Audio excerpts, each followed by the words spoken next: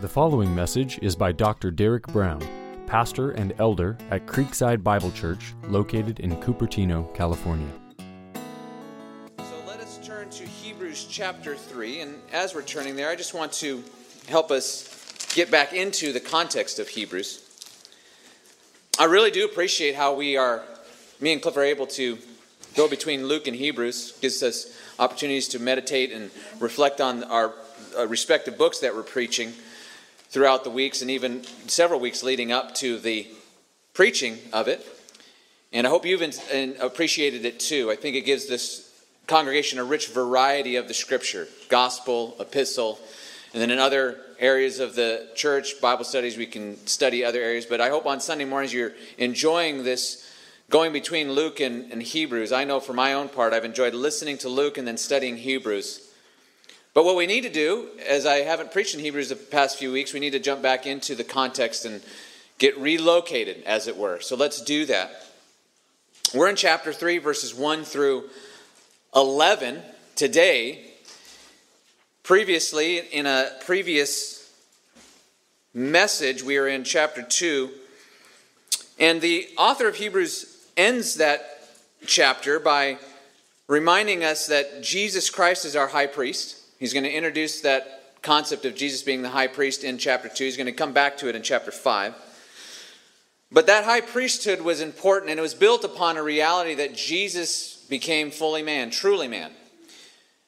The Son of God can only substitute for humans if, in fact, he was a human, and indeed, praise God, he was in every way. In every way, the Lord Jesus Christ became man. The Son of God became man so that he could die for man, so he could substitute for man.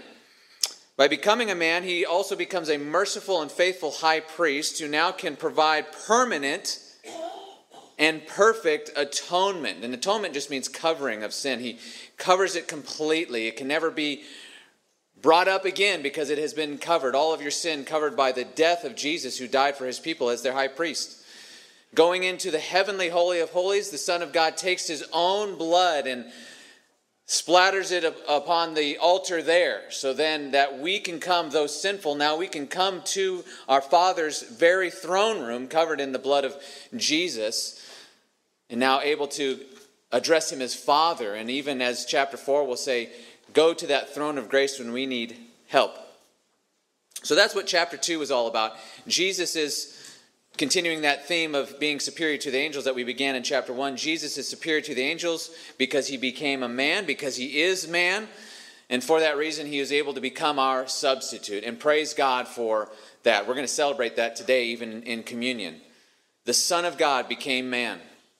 No other faith, no other religion offers such a glorious set of truths that God himself takes upon our own human nature to die in our place. As we come to chapter 3, the author of Hebrews connects what he had told us and taught us in chapter 2 about the humanity of Jesus, about the high priesthood of Jesus, the substitution of Jesus, by saying, therefore. So he's continuing with his argument. He's going to give us a command here in chapter 3, verse 1. He's going to give us another command in chapter 3, verse 8. And then he's going to give us two more commands later in the chapter. A total of 4 commands, and I'm going to actually structure these next 2 messages around those 4 commands. The first 2 today and the second 2 next week, as we study verses 12 through 19 of chapter 3. But he connects us with the previous chapter, and he's going to tell us something now, building upon that previous chapter. And the command is going to be consider Jesus. That's the command. You can write it down. If you don't have a bulletin, you can write it down in your notes. Consider Jesus. Now, I don't know about you. For me, when I hear the word consider, for some reason, I don't know why. I don't know where this came from. But it just seems to have a connotation of like, you can think about him if you want. I don't know where that came from because actually the English word is defined as thinking carefully about something. So I don't know if it's my education or where I grew up in Montana or what. But hearing that word consider, I just hear it and I'd be like, you can think about Jesus if you want to, but it's not really that. That's not what the English word means, but that's the connotation I have. The NIV actually translates it well. Consider is fine if you don't have that connotation in your mind like I do. Like I said, the English word is defined as thinking carefully about something. But the NIV translates it like this. I like this. Fix your thoughts on Jesus. So if you do have that connotation like I do, if you grew up in Montana and you're strange like that, then just follow what the NIV does. Fix your thoughts on Jesus. The command here is to meditate on Jesus. To think about Jesus Christ. And not Jesus in the abstract. He gives us actually two specific facets of his redemptive work that we're to meditate on. Actually, we'll find out that this meditation is going to help us persevere in the faith, but we're to think carefully about, fix our eyes, fix our thoughts on Jesus, to consider him in his area of apostleship and high priesthood. But before I do that, I want to ask the question, to whom does this command apply? The command is consider Jesus, but who is to consider Jesus? And the reason this is important is because there are some interpretations of the book of Hebrews that suggest that the author is writing to multiple audiences. There's the Christians, but then there's the almost Christians, and there's the apostate Christians, and there's the backslidden Christians, and you kind of have to figure out as you go along who he's referring to. I've been trying to make the argument since chapter 1, even before we started this series, in the introduction, arguing that we don't need to do that hermeneutical gymnastics. We don't need to be bouncing back and forth between audiences. You know who he's talking to? He's talking to believers. Okay? And chapter 3, verse 1 should make that abundantly clear. Therefore, holy brothers, you who share in a heavenly calling. He's talking to believers. And this is an important piece for helping us interpret both verse 6, which is going to be a little tricky, and verse 14 of chapter 3, which is going to be a little tricky as well. But I get ahead of myself.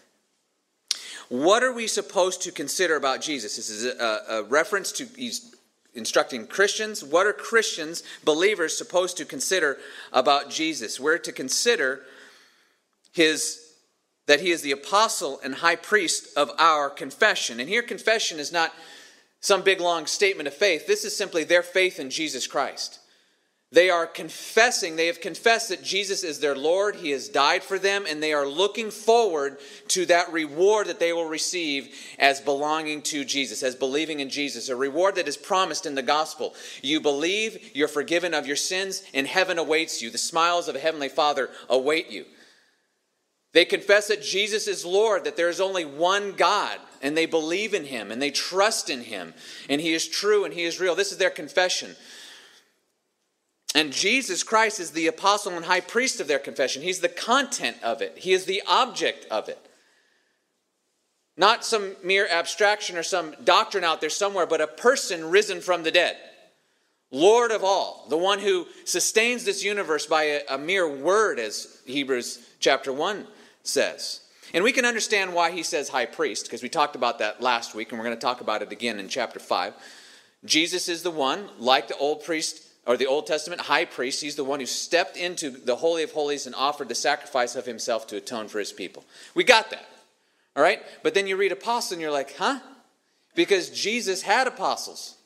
And so what does it mean that Jesus is the apostle of our confession? And we might be a little confused. Seem to be a little confusing. I don't think we need to be confused, because apostle just means sent out one.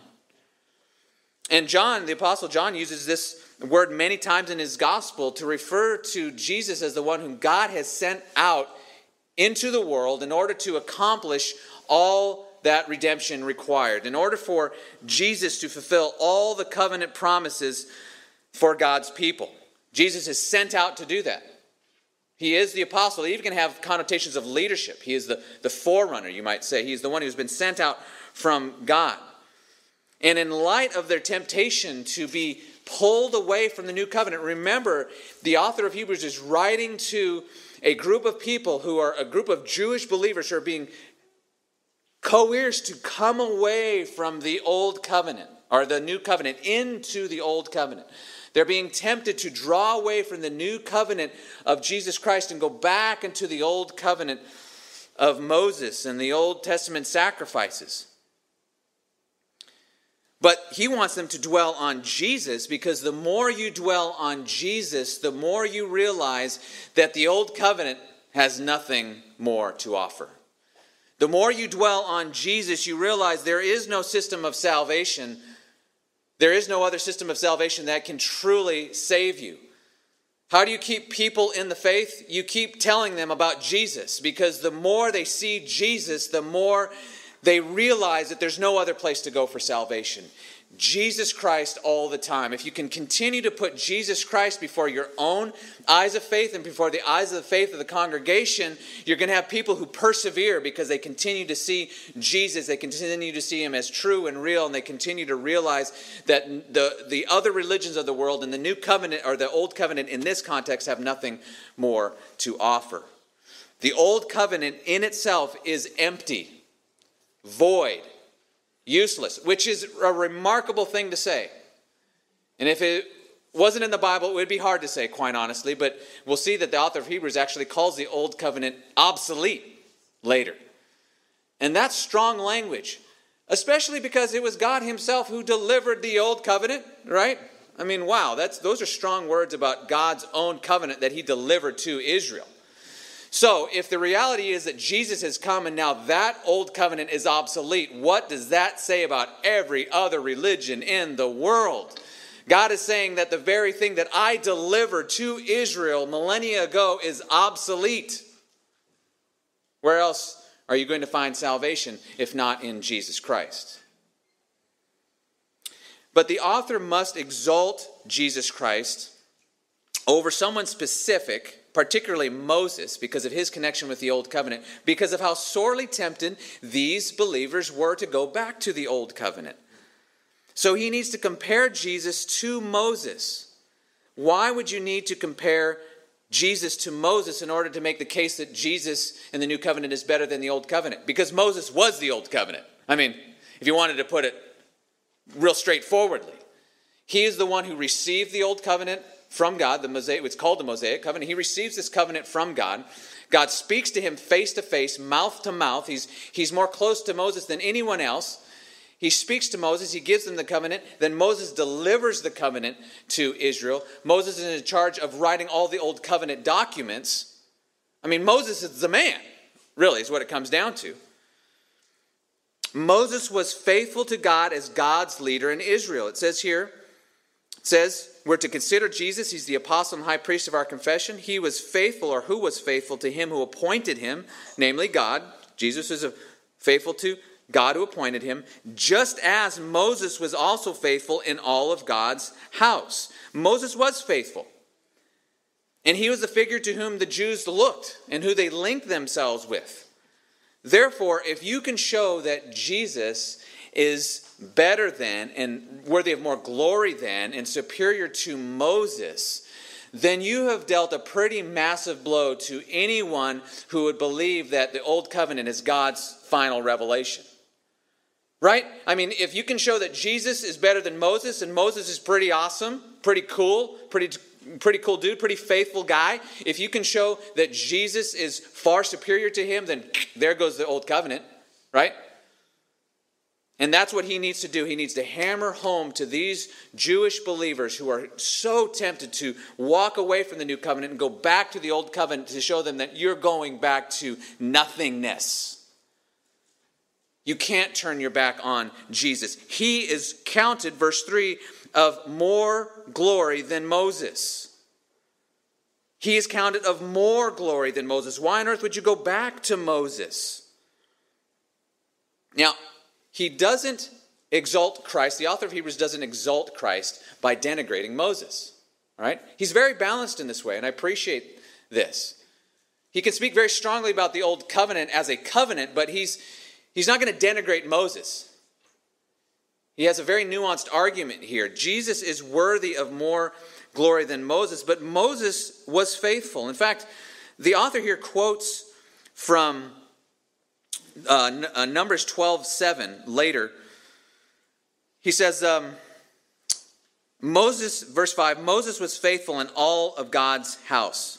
And this is likely just a direct quote from Numbers 12:7. And in Numbers 12:7, that's a place where God is exalting Moses above Aaron and Miriam, who were jealous of Moses because he had such high authority in Israel.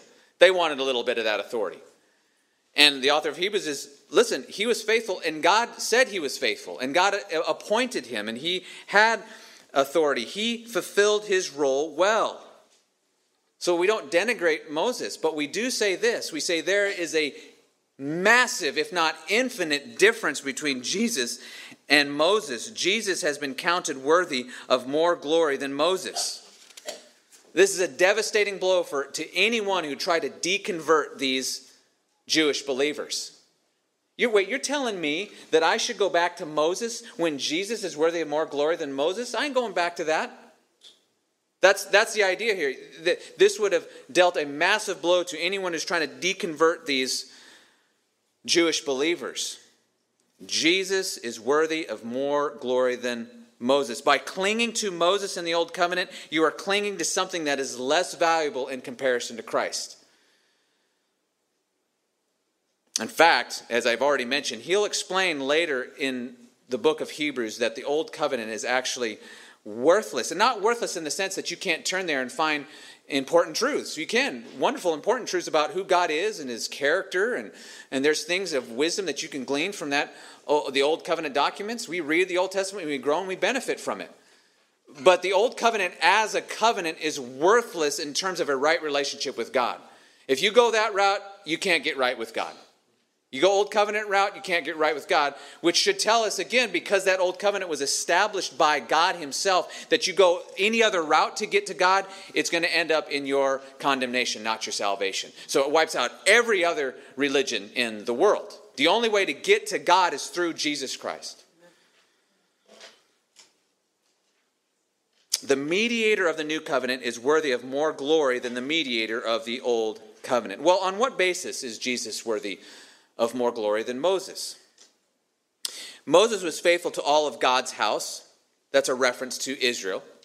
God had rescued Israel from Egypt. He had established them in their land, and Moses was faithful to get them almost all the way there. Joshua took over and got them in. But up to that point, Moses was faithful to get them out of Egypt, to establish the old covenant with them, to establish the laws, and so on. He was faithful over God's house. God had sent Moses in charge of this grand structure, you might say, this grand nation, this nation which was to be an example of all the other nations with wonderful, wise laws and sacrificial systems where they could worship the living God with a cleansed with atonement that had cleansed their sin away. Moses had been responsible for all of this. He was faithful to God's house. He was faithful to his calling, and it was tough. It was tough. He had to deal with some pretty miserable Israelites, let's be honest. I mean, they were pretty mean, and they were complaining a lot, and he had to deal with not only idolatry, but then Aaron saying things like, I don't know what happened. The gold just kind of went in the fire, and out came this golden calf, and he's like, what's going on, right? So he had to deal with all kinds of shenanigans and sin and grumbling, but he was faithful. But he was only faithful as a steward. He was only faithful as a servant. The author makes this comparison clear. Now, Moses was faithful in all of God's house as a servant to testify to the things that were to be spoken of later. But Christ is faithful over God's house as a son. As a son. This is an important phrase here, as a son. Because if you remember, God is called, or the author of Hebrews is called Jesus the Son of God in chapter 1, verse 1 and 2. And what he says about that is that this son was appointed the heir of all things, and he was the co-creator with God the Father of all things.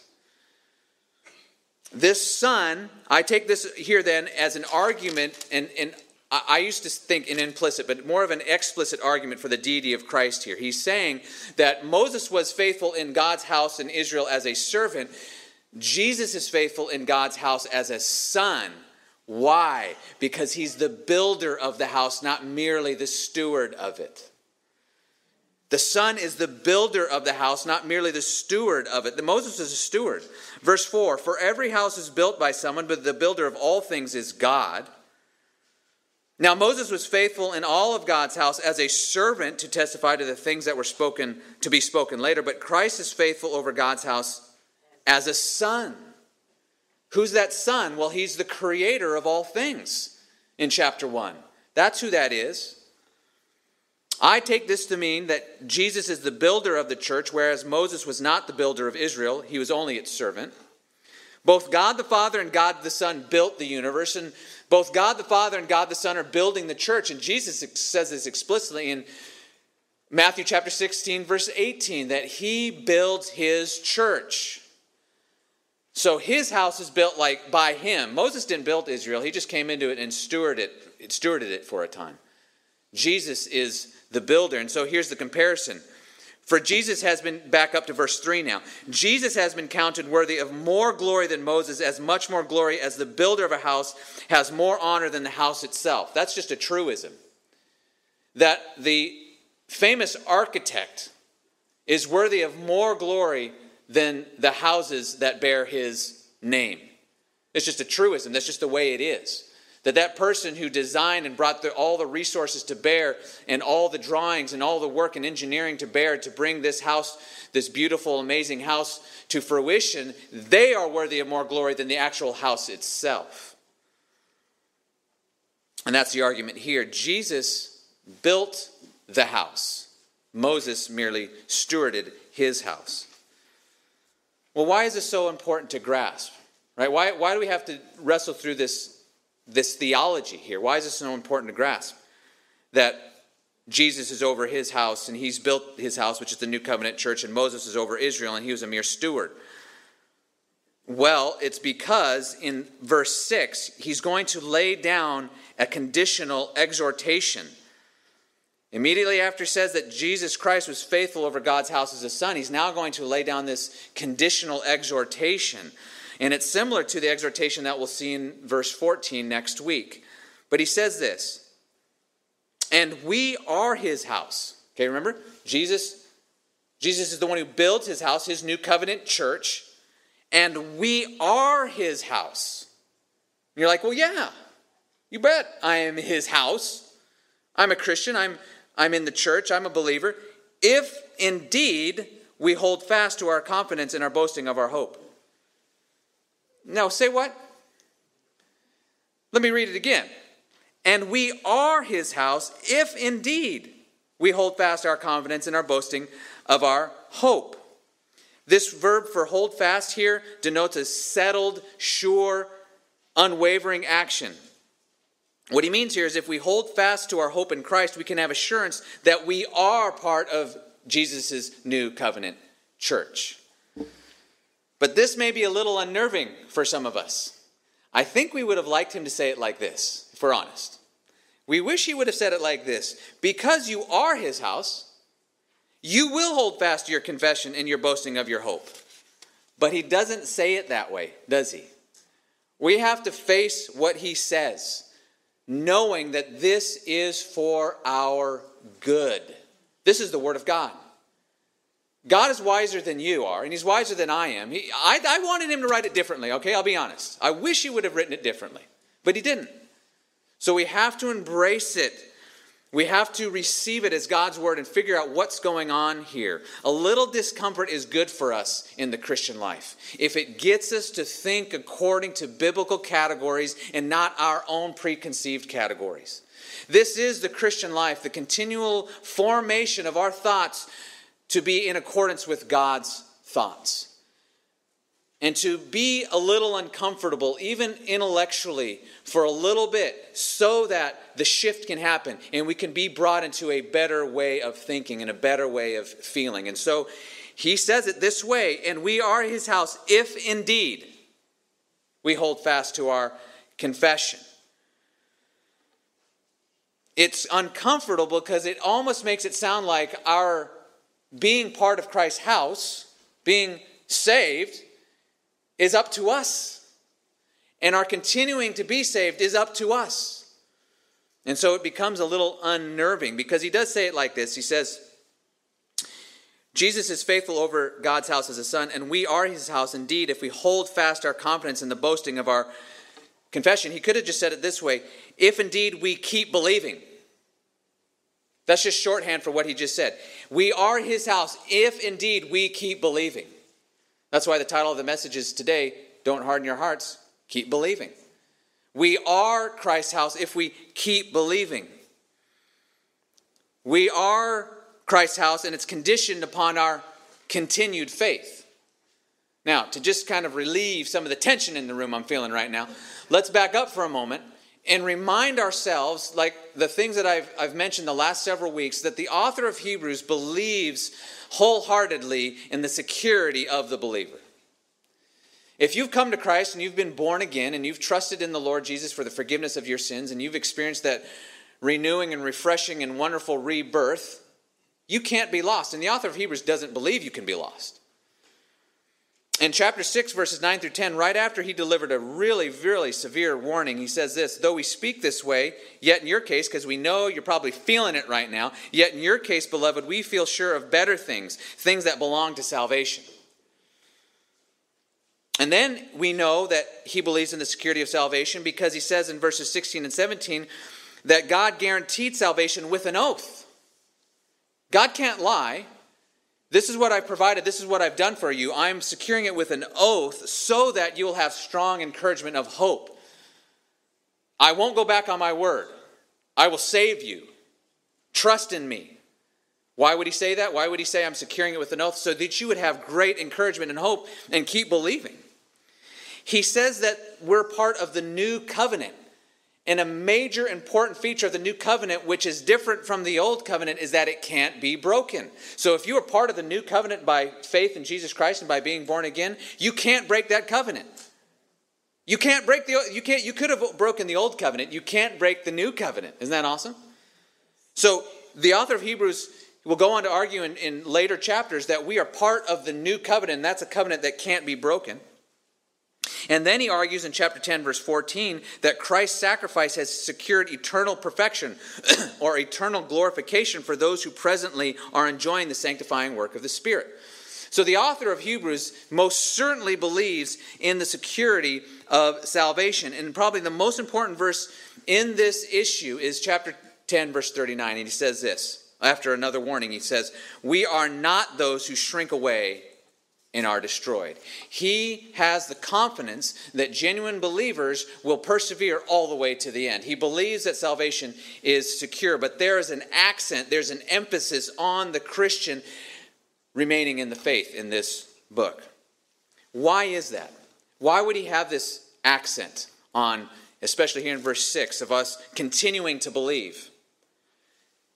Precisely because it ties directly into the security of our salvation. A secure salvation is a salvation where God keeps you believing. A secure salvation is a salvation where God keeps you believing. He keeps you repenting. He keeps you on that narrow path. Sometimes it hurts for him to do that, but he does it. And this is where a lot of Christians, I think, are confused today, which is why you see a lot of confusion over the book of Hebrews and just a lot of fumbling the interpretation of it. The security of salvation doesn't mean that a person who once professed faith can 10 or 15 or 20 years down the road just forsake Christ and leave him altogether and denounce him and walk into atheism and still go to heaven. That's not what the security of salvation means. And some teach that. That's not at all what it means. That wouldn't give me any confidence. No, the security of salvation means that once you come to Christ and you are saved, God will keep you in the faith. He will keep you believing. And how does he do that? How does he keep us believing? Well, we've already talked about this, but it's worth mentioning again because it relates to this verse here in verse 14. How does he keep us believing? By giving us conditional exhortations like this. That's how he does it. That's one of the ways he does it. It's not the only way, but it's one of the ways he does it. How does our good and heavenly Father keep us in the faith, keep us believing? By putting an accent on our faith in a conditional exhortation like this one. I'll read it again. And we are his house, if indeed we hold fast to our confidence in the boasting of our hope. You can have the assurance that you belong, that you are part of Christ's new covenant church as you keep believing. And every professing Christian in this congregation and outside needs to hear these words. We need to receive this exhortation. And it's this exhortation in verse 6 that actually sets the tone, or sets the stage, you could say, for the rest of chapter 3. And for the next 3 commands we're about to see. We'll see one more command today and then 2 more next week. The command, remember, was consider Jesus. He's more worthy of glory than Moses. Worthy of far more glory because he is God the Creator, the Savior. Moses is a mere steward of his house, of God's house. But you are his house if you keep believing. And so now he's going to add some firepower to that statement. We need to keep believing. God is giving us the resources to do that, but we need to hear the next set of exhortations loud and clear. What's that next exhortation? What's the next commandment? It's this. It's very simple. I just didn't have a lot of creativity this week. Here it is. Do not harden your hearts. There's the exhortation. There's the command to every single Christian here today. If you are walking with the Lord in joy and happiness with a soft heart, loving the Lord, serving Him, assured of your salvation, walking in the joy and the freedom of the Holy Spirit, loving God, worshiping Him, enjoying Him in every capacity, awesome. That command's still for you. It's still for you. Don't harden your hearts. The implication, the way it says it here in verse 7, he says, therefore, as the Holy Spirit says, to remind us this is not his opinion. This is drawing from the Old Testament, as we'll see in a moment. The Holy Spirit is the one who wrote the Old Testament. He wrote the New Testament too. In case you didn't know that, you learned something new today. Today, if you hear his voice, do not harden your hearts. The implication is that today you could hear his voice and harden your heart. But I just described someone who's really walking with the Lord and the joy of their salvation and so on. The implication here is don't harden your heart today. Don't harden your heart to this message. Don't harden your heart later today when you're exhorted by another believer or admonished by another believer to forsake a particular sin or whatever it might be. Don't harden your hearts. That's the command. That's the command to every single Christian here. Don't harden your hearts. Scripture teaches us that the heart is the center. It's the core of who we are. Proverbs 4:24, right? Keep your heart with all vigilance, for from it flow the springs of life. For the believer, it's straightforward. Don't harden your heart towards God. Do you hear his voice in the preaching of the Word of God? Don't harden your heart to it. Do you hear his voice when you read Scripture? Believe it. Receive it. Ask God for help to believe it. A prayer that we probably all should be praying a lot more, or maybe some of you do. I know I prayed a lot. I do believe what? Lord, help my unbelief. We should just praying that all the time. Lord, I feel some hardness. Lord, help my unbelief. When it convicts you, repent. Don't delay repentance. Turn immediately.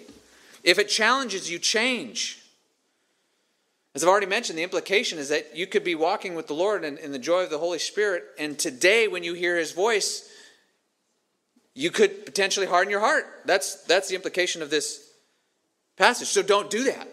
Straightforward command. Don't harden your heart. Keep it soft. That's the seriousness of the exhortation. Well, the author is quoting from Psalm 95.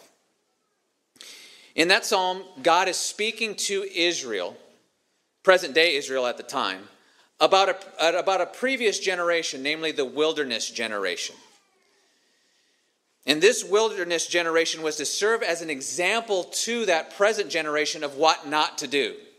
And interestingly, Israel becomes, especially that wilderness generation, they become an example of what not to do in the New Testament as well. Paul mentions that in 1 Corinthians 10:6. Don't do what the wilderness generation did. And well, same thing here. Don't do what they did. Don't harden your hearts, as it says here. Do not harden your hearts as in the rebellion, as on the day of testing in the wilderness. Therefore I was provoked with that generation and said, they always go astray in their heart. They have not known my ways. As I swore in my wrath, they shall not enter my rest.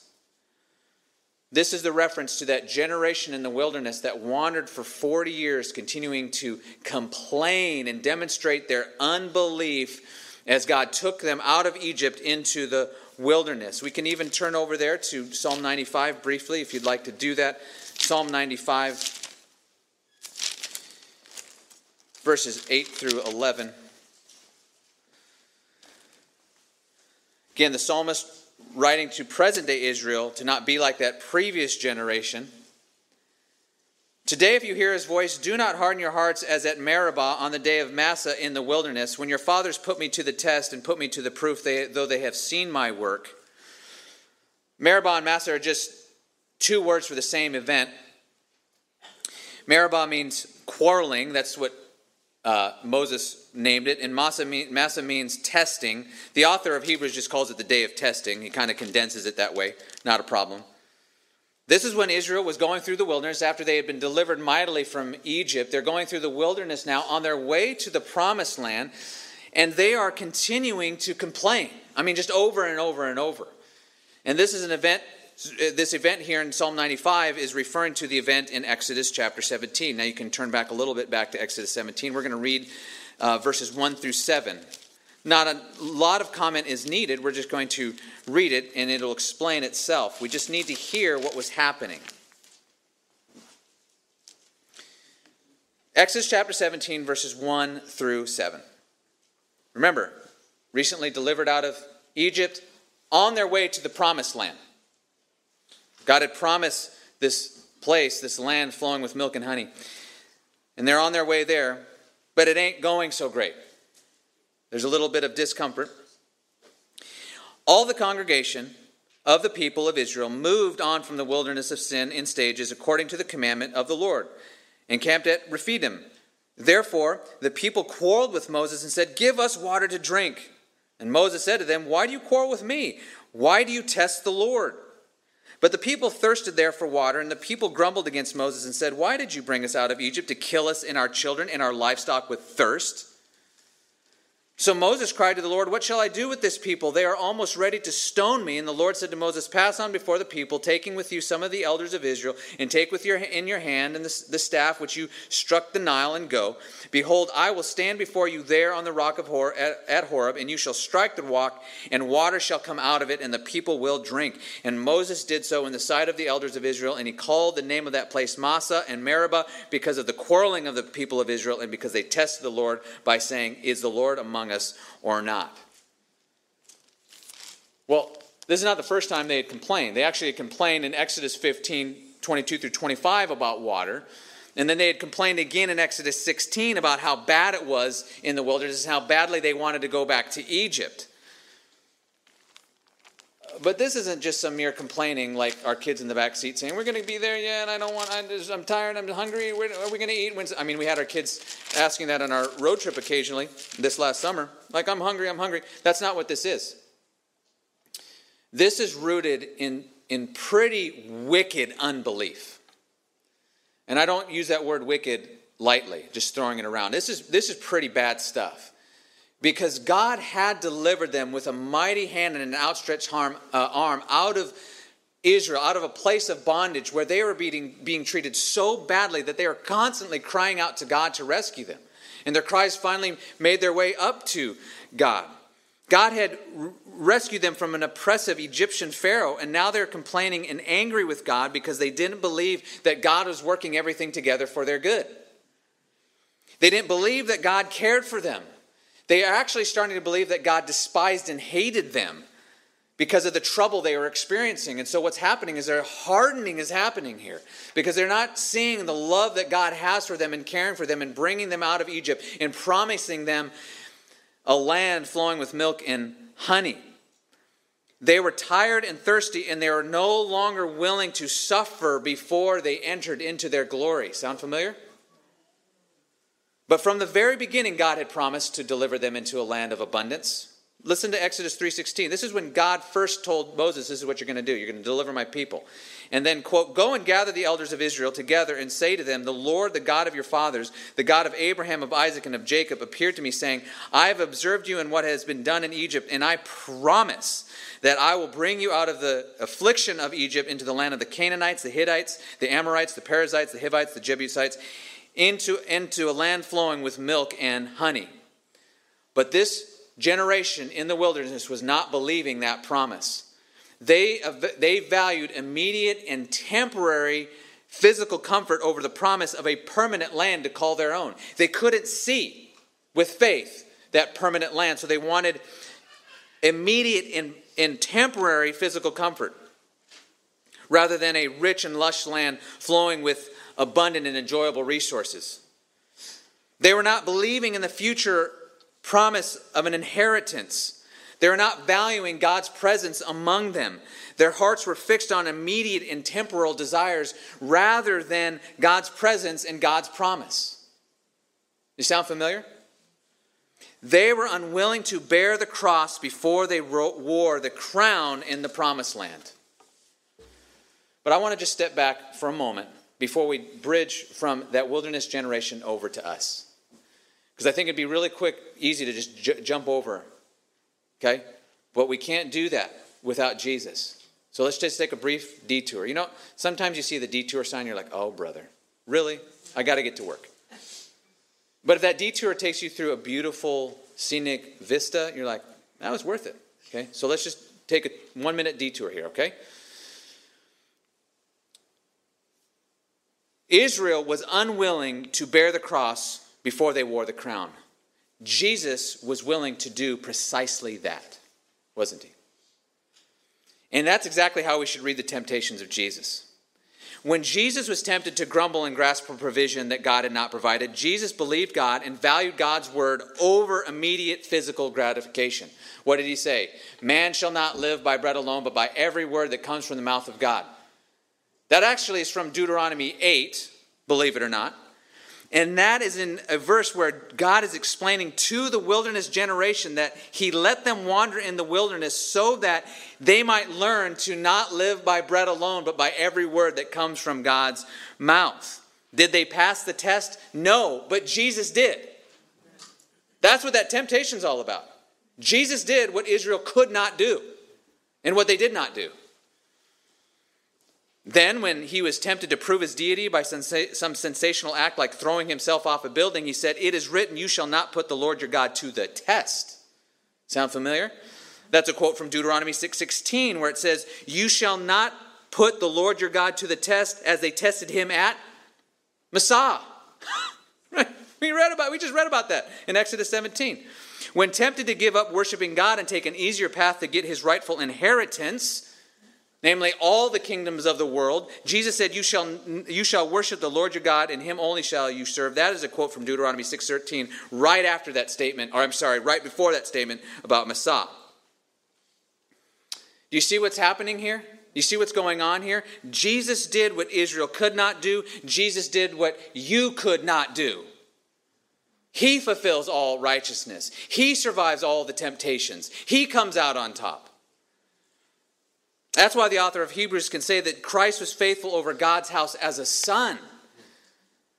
Moses, he was faithful, but he was also sinful. What do we learn about Moses? He didn't get to enter the promised land. Interestingly, Moses committed a sin in another incident of Israel complaining about water. I mean, it all fits together. It's pretty remarkable. He's not perfect, but Jesus is. Moses sins, Jesus doesn't. Moses, though a great leader, is not nearly worthy of the glory that the Son has, because the Son is without sin. The Son does what we could not do. He does what Israel could not do. And which is why we are commanded, therefore, to hold fast to our confession of our faith in Jesus Christ. Tempted yet without sin, able to come to the rescue of those who are tempted sorely to come off that path of obedience. Why? Why do we need to consider Jesus? Because we need to continue to believe so that our hearts are not hardened, because if we harden our hearts and turn away from Jesus, we will face the same destiny as that generation in the wilderness. He says, they always go astray in their heart. They have not known my ways. I swore my wrath, they shall not enter my rest. For Israel, that rest was the promised land. But as the author of Hebrews will show in chapter 4, that rest was actually symbolic of the future rest that believers will have in the eternal state. Hebrews 4, 9 through 10. For if Joshua had not given them rest, God would have spoken of another day later on. So then there remains a Sabbath rest for the people of God. For whoever has entered God's rest has also rested from his works as God did from his. That rest for Israel was the promised land. That rest for us is the eternal state. The warning to professing Christians then is to not harden your hearts and incur God's anger and displeasure and fail to enter his rest. And that is hard for us to hear. But it's exactly hearing it that will get you to enter that final rest. It's hard to hear the command to not harden your hearts. It's hard to hear the command to not harden your hearts, or you won't inherit that final inheritance. It's hard to hear, but it's precisely that warning that gets you into that final rest. So hear it. Hear it today. Do not harden your hearts. And there are some people here today I know are presently in the hardening process. Right now, either starting this week or several months ago, the hardening process has started. And the warning today, hopefully, will be an exhortation to break through that stone that you put in place, that has begun to be built up so that the Spirit can get back to that softness of heart, so that you will not fail to enter that rest. But there is a hardening process. What's going on? You're becoming cold and indifferent towards God. The word is no longer a delight to you. Worship is a burden to you. You get frustrated with religious devotion. You are more and more entertaining and indulging in sin and frivolity. A love for money is beginning to douse your passion for Christ. You are holding fast to an immoral relationship even though you know what Scripture says about sexual purity. You're in the throes of a hardening process, and the warning to you today, I hope, is a loving and effective warning. Do not harden your hearts as they did in the wilderness. Providential circumstances have dealt you a tough blow, and you're becoming angry with God because you're not getting what you think you should get out of life. That's a hardening process, and the warning today is, do not, if you hear his voice today, do not harden your hearts. Do not continue that path of hardening. See, the wilderness generation didn't understand that they must bear a cross before they bear a crown. They did not understand that they must suffer before they enter into glory. They didn't like that idea that a little suffering comes before an eternity of glory. They didn't like that. They valued immediate temporal solutions and gratification over a permanent inheritance. They wanted earthly pleasure more than they wanted God. Therefore, they didn't believe God's promise of a future inheritance, right? And their hearts were hardened in unbelief, and they fell in the wilderness. The call to us today is to not harden our hearts. The call today is to keep believing. The call today is to keep our eyes on that future inheritance. The call to us today is to value God's present over pleasant providential experiences.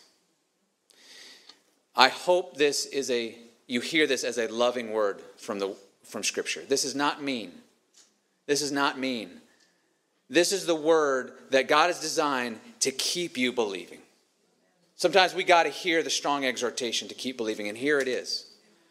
We are his house if we hold fast our confession and our boasting of our hope. If you yield to this word, you will find God break through and smash the hardness that has been established, and he'll come and he'll renew and he'll refresh you, and you'll have more joy in your heart than when their grain and new wine abound, as the psalmist says in Psalm 4. This command is to enable you to keep holding on to your confession. That's what it's meant to do, to enable you to keep believing.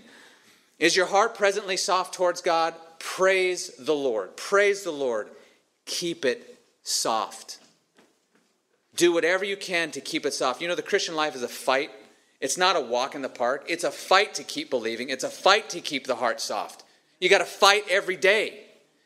We got to get up in the morning and pray to God, I believe, help my unbelief. We got to put aside sin. We have to surround ourselves with people who tell us what we need to hear, not what we want to hear. We need to maintain fellowship at church. We need to be in the Word of God. We need to hear the preaching. We need to set aside the frivolity.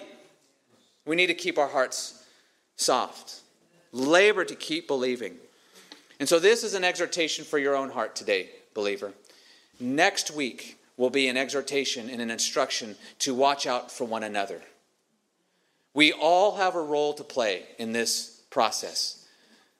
My perseverance depends on you, and your perseverance depends on me, and all our perseverance depends on each other. We need to look out for each other, and that's what we're going to focus on next week. So let's pray right now and ask the Lord to keep our hearts soft and to receive this exhortation. Let's pray. Heavenly Father, we thank you for the tough words because they create soft hearts. And so I pray for anyone out there today who is presently in the throes of a hardening process, that your gracious and wonderful Spirit would touch them, break through, give them grace to keep believing, to repent, to turn from their sin, and give them great joy in their journey.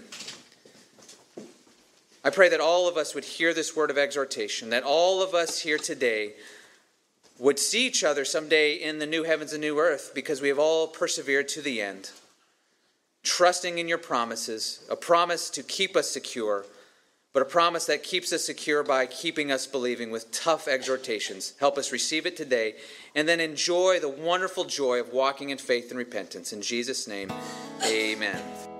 Thank you for listening. For more information about Creekside Bible Church, please visit our website at creeksidebiblechurch.com.